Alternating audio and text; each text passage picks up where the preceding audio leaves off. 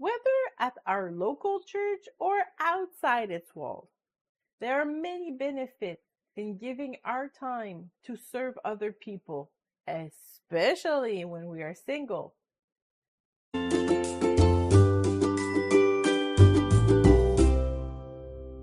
What the world sees as volunteering, we often call it service in church wording.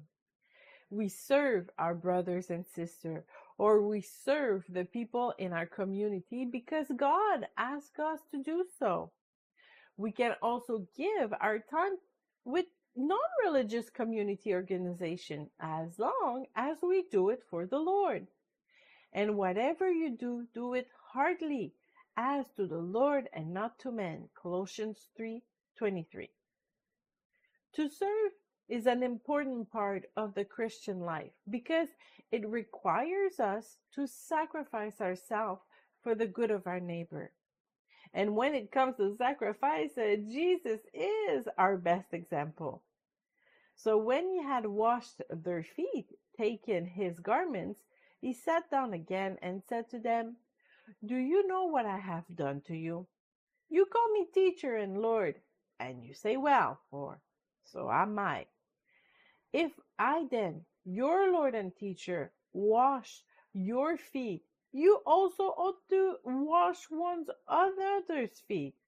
For I have given you an example that you should do as I have done to you. Most assuredly, I say to you, a servant is not greater than his master, nor is he who is sent greater than he who sent him. If you know these things, blessed are you if you do them." John 13:12-17.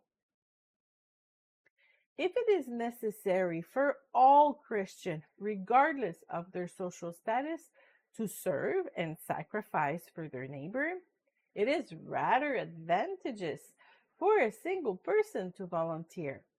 First, because if we want to get married, the sacrifices we make now for others are a good practice for what awaits us in the life of a couple. Good weather, bad weather, whether we feel it or not, if we commit to do so, we have to do it. And it will be the same when we are married. Volunteering is, therefore, a very good way to develop not only the character of Christ, but also the servant spirit required for a happy marriage. If you know that you need to improve some areas of your life, why not volunteer for related service so you can learn? If you feel a little awkward with kids, then volunteer to babysit on Sunday morning. Since the church is always short of volunteers, they will not fire you at the first mistakes. They will surely be patient with you and they will teach you everything you need to know.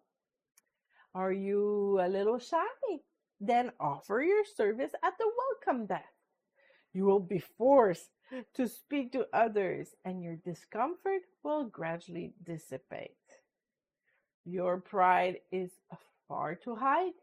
Well, go volunteer to clean the toilet. You will never be rewarded and you will have to do it again and again. What better way to break this pride? Volunteering in the church is great because it is an environment that forgives easily, and because the authorities are Christian and because the workers are rare. And in the church, it allows us to develop all kinds of qualities that are essential to a future life of a couple. It is also great to meet and make friends with other Christians who share the same interest as you.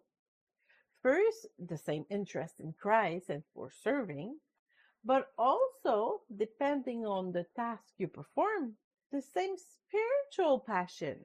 For example, if you join the intercession group, you will meet other members of your church who are also passionate about prayer. Who knows? Maybe other single person who share the same passion. It's a good starting point to develop a friendship. Of course, we do not serve to find a partner, but this is another place where we can actually create meaningful relationships. Finally, it also pleases God that we choose to sacrifice our time, our money, our energy, and our comfort.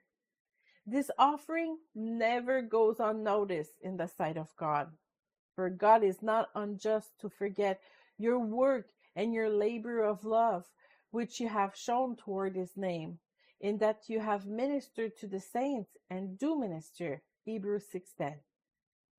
So let's not stop serving. It's good for others, good for the kingdom of God, and good for us and our future marriage.